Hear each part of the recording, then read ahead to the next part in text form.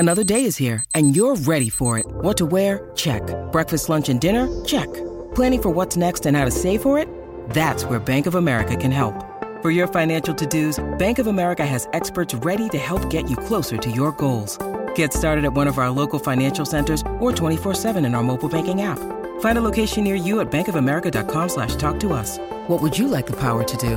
Mobile banking requires downloading the app and is only available for select devices. Message and data rates may apply. Bank of America N.A., member FDIC. When you need mealtime inspiration, it's worth shopping Kroger, where you'll find over 30,000 mouth-watering choices that excite your inner foodie. And no matter what tasty choice you make, you'll enjoy our everyday low prices, plus extra ways to save, like digital coupons worth over $600 each week. You can also save up to $1 off per gallon at the pump with fuel points. More savings and more inspiring flavors make shopping Kroger worth it every time. Kroger, fresh for everyone. Fuel restrictions apply. This episode is brought to you by Shopify. Whether you're selling a little or a lot, Shopify helps you do your thing, however you cha-ching. From the launch your online shop stage, all the way to the we just hit 1 million orders stage. No matter what stage you're in, Shopify's there to help you grow. Sign up for a $1 per month trial period at shopify.com/special offer, all lowercase. That's shopify.com/special offer. Welcome to the New Books Network. Welcome to Cover Story, a podcast by New Books Network devoted to long-form journalism. Today we're talking to Texas-based writer Sarah Hepola. She's most known from her brave writing about drinking and her 2015 best-selling memoir, Blackout, Remember the Things I Drank to Forget. She has been contributing short personal essays to NPR's Fresh Air, published in the New York Times, The Guardian, Bloomberg Business Week, Salon, and Texas Monthly, where she is a writer at large.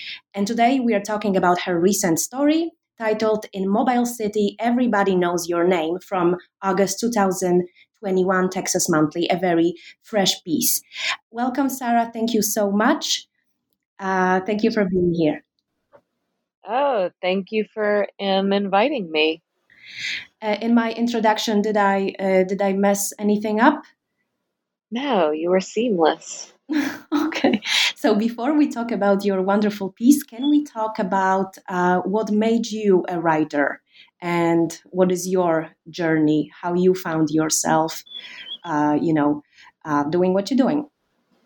God, what did make me a writer?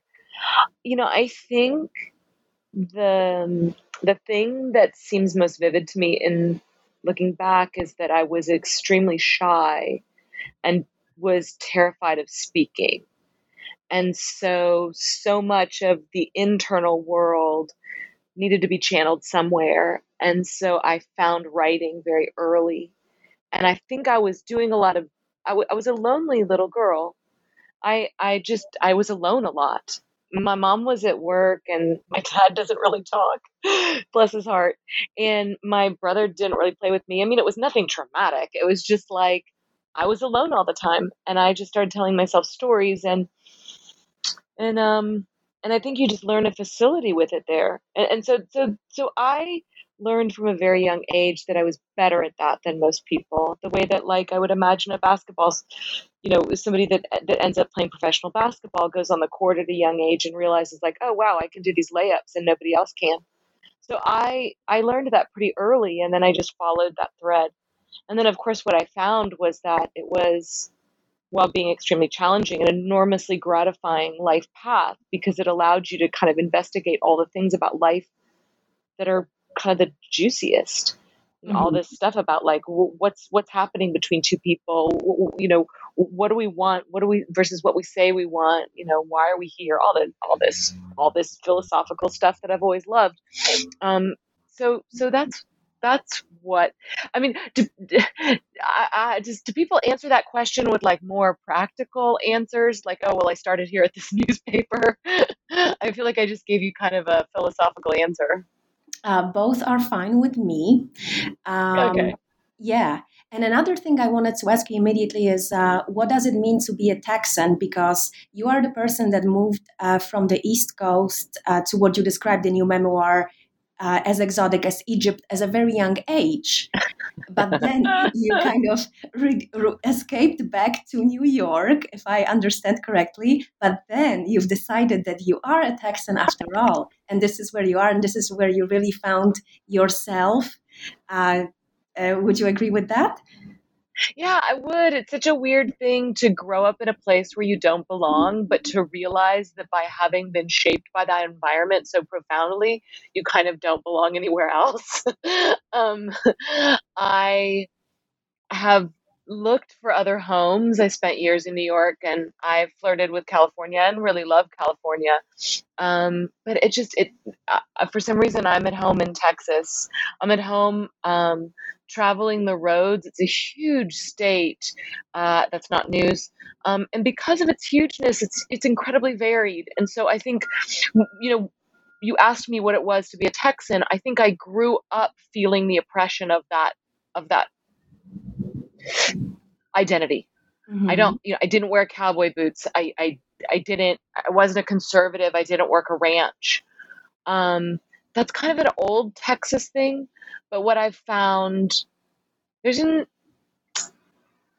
think what I see in a lot of Texans, at least see it in Texas women a lot, is that there's like a real strength, but a real softness. And Mm-hmm. I love that. And an adventurousness. Because the state is so big, because it takes 7 hours for me to drive to the other side of Texas to visit my college best friend who lives in West Texas, you become kind of rugged. And I love that rugged part of me.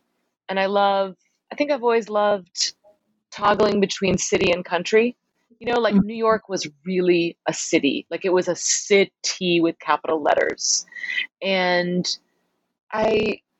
it didn't suit me in the end. And then, I think if I were out in the country, I'd probably be lost. But anything that allows me to kind of have a city life and then drive an hour into the country, which is what I get to do here, it just makes me so happy. I love the feeling of both. So, but Texas is a place that a lot of us feel frustrated by when we live here. Like especially people have these, you tell them that you're a Texan and they kind of have these assumptions about you, like you own a gun. I've never owned a gun. But I will say lots of Texans do own guns. That makes sense. All right. So let's talk about the least usual city in the world, which is Mobile City that you wrote about. First of all, how did you find out about it? And did you know about it before you decided to write about it? No, I never knew anything about this place, and I've driven past it probably many times, without knowing. I learned about Mobile City from my editor at Texas Monthly, and she said to me, this is a really unusual city, and I know it might not be the most sensitive thing for me to ask you to write about because it was nominally about drinking. The city was incorporated in 1990 to bring booze to a dry county. It's just a trailer park of 50 mobile homes, and because that area was dry, they wanted to incorporate it. So it really only had one business that she knew of, which was a liquor store. But I have to say, I'm 11 years sober, but I will always love. First of all, I love drinkers. I just do. Mm-hmm. And I love drinking stories. I mean, I'm very drawn to things like that, but that's actually not what this story was at all. This turned out to be a story that was really about building community, and how you know and connect with your neighbors. So that's how I found out about it. And then when I realized what it was, I thought, oh, wow, this is wild. I had no idea. This was, I think it's about probably 45-minute drive from where I live. Mm-hmm. And was it easy to get access to the community? Did you just like drive there and they embraced you and were ready to answer questions? Or it's so funny. I've done a lot of like site specific travel writing where like you're writing about a city. And so normally what I do is I go to the town center and I wander around and loiter around until I start talking to people. And then that's how I make connections. And this was totally different. It didn't have an access of entry like that. So I didn't really know where to start. I had driven there and known enough that it was just 50 mobile homes. And so it's like, if you start lurking around, which by the way, I did at some point, like during the course of my interviewing, I wandered up onto people's lawns looking at certain things, and they would come out kind of like, hi, can I help you? Like, I was very conspicuous. It's really not a good idea to just loiter around people's property. So what I ended up doing was, I found some people through their Facebook page, reached out to them, but who I really connected to was their mayor, Kenny Phillips, who was just a wonderfully welcoming, gregarious, good-hearted, interesting person. And once I knew Kenny, then that sort of opened up the whole city to me, all 50. All 50 people there. Yeah. But no, he was a wonderful access of entry. But I will say, one of the complications about this story, and we never really underlined it, and we went through conversations about how to convey this, was that some of the people in that town were undocumented. They were undocumented, and they did not want to participate in the story. And they were very skeptical of a journalist. And then a number of the people in the city didn't speak English. And my Spanish is lousy. And so I was somewhat limited in who I could speak to. And I had to be delicate. Like, how do you speak about a place, but not, and talk about what's important and true, but not leave it so that there might be, like, I didn't want people to feel vulnerable because I'd written about them. So we had several conversations about that, my editor and me. Mobile City came to being because they wanted to sell alcohol in a county that did not do that. But those things, if I understand correctly, changed for the county in 2007, right? I wonder if that changed things for Mobile City, and kind of, did it question its existence in a way? Yeah, that's funny. I mean, we might think that from the outside, right? Like, its whole reason for being has now been thrown into crisis because the laws have changed. No, I think by then they had been a city for 17 years, and it was a tight-knit community, and I think they sort of loved their liminal space right on the side of a county called Rockwall County, right outside Dallas. So, no, I think they loved that. Still, I've always loved being a community. And I think when Kenny came in, so Kenny took over in, I want to say 2017, and he really started running it like a real city.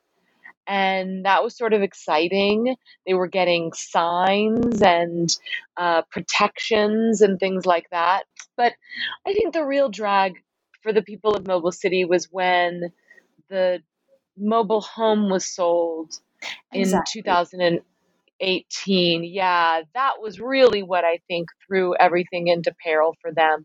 So I think until that time, the fact that it was no longer dry around the area, or that a Specs had come in down the street, which is a liquor store that also sold booze, it really didn't affect the community.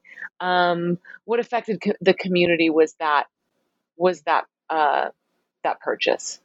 Right. So let's talk about this new problem that they're facing, this new company, Buena Vista, and kind of different ways they try to run this very quirky little community that likes to do things on its own, right?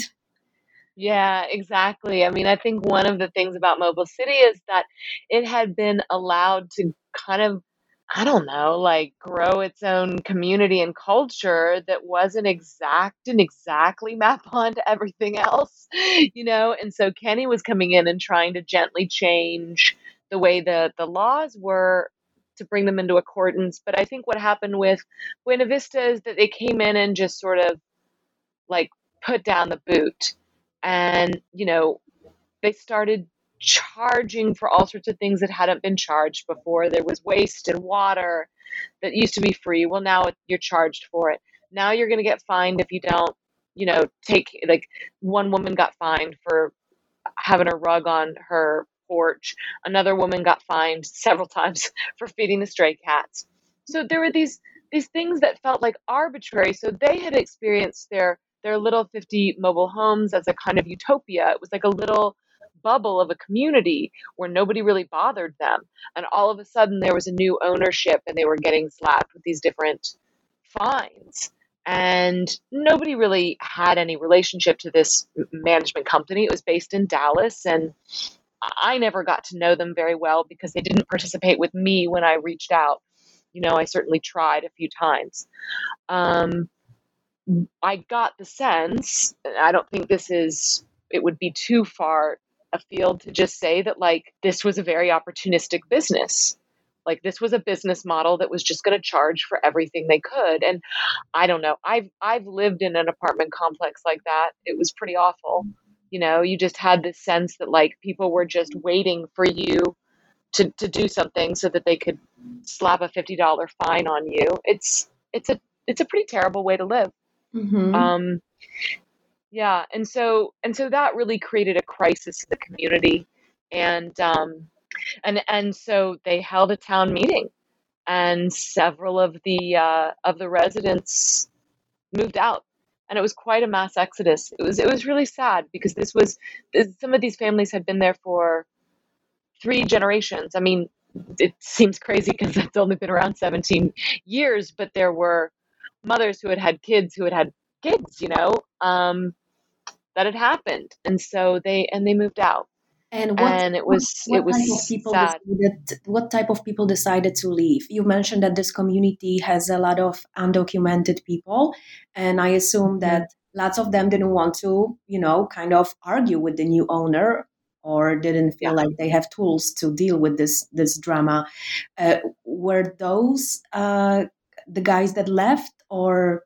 So Kenny Phillips, who was the mayor and was my kind of my main source of information for this story, he had just taken over as mayor when this was happening, and so he doesn't have really careful records of the families. But his recollection is, is what you described. I mean, it was a lot of Spanish-speaking families, and we don't really know if they were undocumented because that information wasn't documented about those families. That was a kind of don't ask, don't tell sort of situation in the community. Right. But within the community, I guess I'm just interested in the politics of this community. And this is what I was thinking. I was reading this article. First of all, I was interested how this experience of such a small community shaped their politics. And also, you kind of mentioned that this community, this mixed Spanish American and American community, lived together very well despite some possible language barriers. Can you tell me a bit more about it? Yeah. I mean, I definitely thought that the diversity mix was lovely and easygoing. I think because it's so small, I think because it's so few people that you can't not know them. You can't not know who they are. It's not like, oh, there's this kind of person, i.e. somebody of this color or this race. There's Julio and there's James. And so you don't really other people in the way that you might in those larger communities. There was a story that got cut for space, and I was sorry about it, but one of the women told me about she and her neighbor was an Hispanic woman, and they didn't know each other. She was white, and they just started talking on the porch one day, and they never would have known each other. I mean, they had very different backgrounds. And And they just became great friends, and they would sit on the porch every night and drink wine together and laugh, and you could hear their laughter kind of echo through the city because it's just these 50 homes. Yeah, I mean, it's really I was actually quite moved by the way that they all lived alongside one another. And also remember, there's a couple of interesting things about this. I mean, everybody's living in a mobile home. I'm sure, well, I know some are longer, some are smaller, some are taller, but I mean, this is not like a vast income disparity situation. These are people that are pretty much all in the same boat. And there's a lot of neighborliness there. There was a woman, Brittany, who told me that her neighbor just mows her yard. She's a single mom, and he knows that she works all the time, and he just mows her yard for her. And her other neighbor brings her pupusas because, again, she's got 2 kids. Why not? And this is the kind of stuff that used to be, I mean, gosh, please don't think I'm waxing nostalgic about the 50s necessarily, because there's a lot of problems with the 50s. But I do think we have often lost a sense of neighborliness and a sense of knowing who lives around us, and we become anonymous to each other. I know that in the places where I've lived, I rarely know my neighbors. I might wave at them, but even in New York, where I had more neighbors than anywhere, I mean, I just would put my head down in the stairwell when I was passing people. And so to see people open to each other, it was really quite lovely. Oh, and you asked how it changed their politics. I wanted to answer that question too, because yes, I liked that question. Yeah, I actually think I think it's created a civic engagement amongst people that never in a million years would have thought they would be civically engaged. I mean, just the absolute opposite of the kind of person that you would find going into politics is what you see there. Because, see, politics has this idea of sort of like the halls of Congress and thick tomes, and you have to know a certain way of language. But civic engagement is just caring about where you live. And so the people that are involved in politics that are on their city council is only Kenny and 2 other women. Right. But they are people that never would have seen themselves in this kind of political engagement. What they care about is people. They care about the people that they live with. And therefore they understand that this kind of language, i.e. passing laws, having meetings, town hall meetings, whatever, this is the best way to serve these people. And I really found it moving. I mean, the sense of service and commitment, not out of some kind of, like, a lot of politics is so ego driven and like, I just want my side to win. And this just felt like weirdly apolitical kind of politics. What I mean is unaffiliated with like Democrat or Republican or anything like that. It was just like, how can we serve these people? So national politics that ruined so many small communities in the recent years did not necessarily affect them. No, they felt completely unaffected by that. I mean, and I never heard anybody talk about that. I think I did ask somebody about the riots and protests and different things that had happened in various cities over the last few years.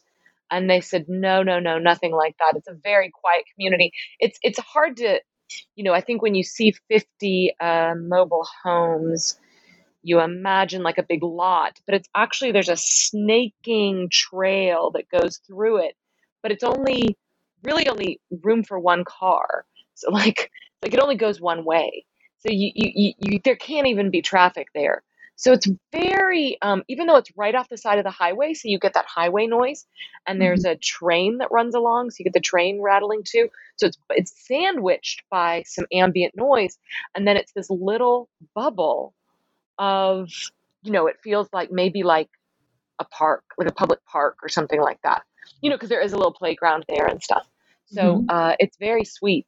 But the Kenny Phillips, who's the main guy in the story, he cracked me up because he just had to teach himself how to be a mayor. And it's the funniest thing. I mean, just this idea that you'd be like, because somebody had appointed him mayor.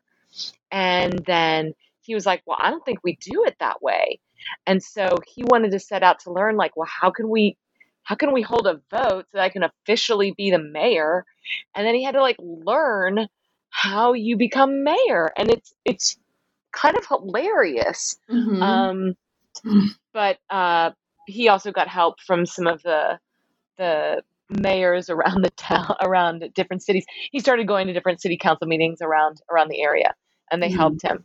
But I found this idea fascinating as just like, oh, you're the mayor of a city. How do you do it? Right. So what is the reception of this community to your piece, Oh, well, Kenny wrote me a really sweet letter. I have it on my fridge right now. And it was just gratitude for spending time with the people of his city. Amazing. And he told me on the day that it came out that his phone was blowing up. And I heard from another woman in the piece that said she was so grateful for it too. So, it's interesting when you go spend time in a home that's not yours. A lot of my writing is about my life, my drinking problem, my body, my family. It's mine. But a lot of my journalism is about things that aren't mine. I'm an observer, I'm a visitor. And so, that was a special place, and I wanted to it's tricky because I don't want to say I wanted them to like it. I didn't feel like my job was to make them like it. I felt like my job was to render it honestly and fairly and with loving eyes, which I had for that place. So I was pleased that they felt like that happened. That made me happy. And, they hadn't been written about much at all. There had been one small piece in the Dallas Morning News about 7 years ago. But that's about all you can find. So this was a big media coming out for them, for the city of Mobile City. And I assume that they want to maintain being a city, and they do not want to join whatever is next to them, even though the initial reason for becoming a city doesn't necessarily exist anymore. Yeah, I don't think they do. I certainly didn't hear that amongst anyone. I mean, I think eventually, I think what happens with this property company is probably going to determine some of these things. Because that's just the real knot in the community right now. And if it were to be decided that they might have more protections through another city, maybe they would go a different way. But right now what Kenny is doing is adopting a lot of ordinances about fair housing. They didn't have them in the books at the time. These are things that he's learning. So he's adopting that so that moving forward, there can be a little bit more standard operating procedures about what you can and cannot throw down, charges for. So they're working all that out, and I think they're hopeful that they'll get to stay a little city. I think it's a cool little thing that there's a little city of 180 people in a little bubble right by Siggles, between a Siggles and a fireworks depot, right off Highway 30 in Texas. Yeah. It's sweet. Yeah, it's very beautiful. So just to talk for a few minutes about other things, how are things in Dallas these days? I understand that you are in Dallas. Yes, I'm in Dallas. I can't seem to leave it. I moved back 10 years ago, telling myself I would move back for 3 months and then move on to Austin, which everyone knows is the best city in Texas. And it still is. Austin's a wonderful city, but Austin's quite overcrowded these days. And so Dallas is on the up and up. I've stayed here. My family is here, and I love my family. It's a town that is easy for me. I have a beautiful home where I'm with my cat right now. My cat's hanging out with me while I'm talking to you. And it's my friends are here. but like it's sometimes a frustrating city, like sometimes I'm like, oh, this city doesn't really share my values the way that I want it to be, sort of about art and literature and creativity and sort of about commerce and redevelopment and finance. And it's a business city, but it has a lot of heart, and a lot of people with heart live here. Right now it's hot, but I have to say Texas has not been as hot this summer as it has been. And I feel like this whole, I don't know, this whole climate weirding or whatever we're going through, where it's almost like weather systems that have been so much one way are changing. And like our winter was crazy and full of snow, and it rained forever. And then now I don't think we've hit 100 yet, which is unthinkable nearing into August. Well, So, good for Texas. yeah. I also wanted to ask you about writing before and after publishing a bestseller. Is it easier? Is it different? Yeah. I thought that when I wrote Blackout, I would finally have proved to myself that I could write a book. And then what I learned is that I only knew how to write that book, and I'd have to learn all over again how to write another one. Mm-hmm. So the second book has been enormously challenging. It's taken a lot longer than I thought it was going to, but I think in a way, not in a way, but this is why. I had to do more living before I could write about my life.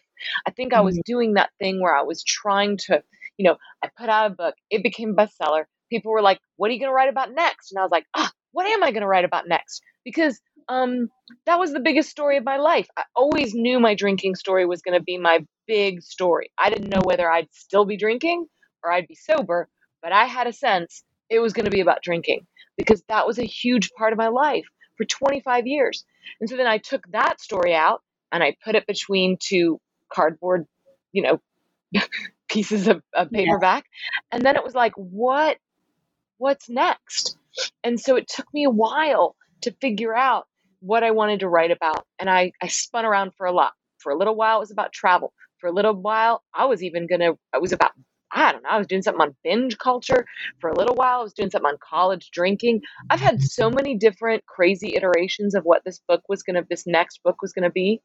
But for the past years, I've known that it was going to be about dating and singlehood and being in my 40s and having not married or had kids, even though I thought I was going to have both of those. And so I knew that was what it was going to be about. And it's just taken me a while to figure out how I wanted to say that. It was an important topic, but it was also a topic that could feel banal if I didn't approach it the right way. And I had some of my own stuff to work out.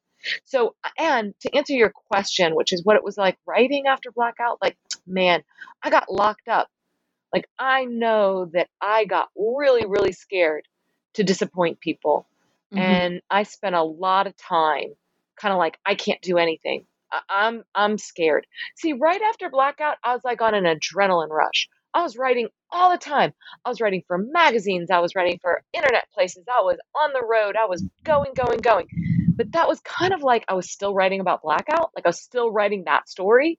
And I was just getting like, as soon as I switched over to a different kind of like, oh, now I'm going to write about a different topic and I'm going to have to learn it as deeply and sort of, intimately as I had the last one. Well, then it got hard again and I got scared. And it's just a lesson. You just have to keep doing that. You just have to keep learning and you have to keep letting yourself be new at things. I always want writing to be easier than it is. It's usually hard. Could you mention a couple of your favorite writers, either these days or in general, or maybe eternally? I don't know. Yeah, of course. Well, who do I want to mention? I always get very self-conscious about this question because I feel like my answers are not going to be interesting enough. because I don't know why. I always feel that way. There's so many writers I don't know. Yeah. I got really into Don DeLillo in the last couple years, Wow. and I've always liked him. I read White Noise years ago, but I had never really, I don't know, I'd never really spent much time with his work. And I started reading Underworld, which is just this massive 900-page tome. And I mean, the rhythm of his language, the clip of it, it was just mesmerizing. And I was so sucked in. It's one of these strange books that I remember whenever I was not in it, I wanted to be back in it. So I just had that restless feeling of like, I wish I was in that book. But honestly, I can hardly tell you what that book was about. Like, I kind of know what it's about. It covers the last 50 years of the 20th century, and there's baseball and, Gosh, but like, exactly. That was my problem with this book. Baseball. Yeah. It was all over the place, and it was just really just sort of like you were just following this thread that sort of unwound through the 50 years of the 20th century. So anyway, after that, I read a bunch of other DeLillo books, and I just got such a treat out of like immersing myself in a writer again. I hadn't done that in a while, and I think this was right before the pandemic, but I was already kind of in pandemic living because I was between projects, I think, and just reading all the time. And so I was able to do that. Let's see. So, one writer is more than enough for us. That's a beautiful recommendation, especially for me. I'll give him another try, I guess, after such enthusiasm. And I wanted to ask you also about this long podcast that you were working on. What's up with that project? Can you tell us about it? Yeah. I'm working on a podcast for Texas Monthly, and it's about the Dallas Cowboys cheerleaders, who are an institution here in Dallas. I grew up under in the long shadow cast by the glamorous, sexy royalty of the NFL, the Dallas Cowboys cheerleaders. And this was in the late 70s, and they were really in their peak of pop culture popularity. They were on variety shows, and they were on commercials, and they were in posters, and there's nothing I wanted to be more than to be a little cheerleader, just like them. I grew up to be much different, but when I moved back to Dallas, they were still here, and I got to thinking about how they shaped me, how they shaped the world. I just became very fascinated in telling the story of where they came from, what it was like for the women in that ride. It struck me that we knew this story through what the women looked like over the years, what they looked like and what we thought of them, but I hadn't heard their stories, and I didn't know what it had been like for them. And I kind of didn't know where it came from. So it's been a historical, cultural, personal investigation, and it's been a massive project. It's going to be 8 episodes. It comes out in September, late September, to coincide with football. I'm so scared. I've never done anything like this. It's been a huge learning curve to learn the audio, to learn all sorts of things about storytelling that I didn't know before, but I've always wanted to, because I really do love this form of storytelling. I love podcasts. I love the, oh gosh. Well, right now, I listen to The Daily. I listen to, there's a podcast called The Fifth Column that I really love. It's a journalism podcast. I've always been a fan of the classic ones, the This American Life, and any of those storytelling podcasts. I've had to stay away from podcasts for a little while because I was getting so anxious listening to really good ones. Like, somebody sent me one called The Line, a little while ago, and it was about Navy SEALs, and it was great. But they had such a sleeker production than I did that I was like, oh, I can't even listen to this. It's just making me anxious. Do you have a name for your podcast? We're still working on the name. We're like in final negotiations over the name, so I shouldn't mention it, but okay, we'll be there soon. Sounds amazing. So that's late September. Okay, we will look it up. I will look it up. Well, thank you so much for your time. And today we were talking with Texas-based writer Sarah Hepola, and we were talking about her recent story in Mobile City, Everybody Knows Your Name, that is published here in August 2021 in Texas Monthly. Thank you so much, Sarah. Thank you.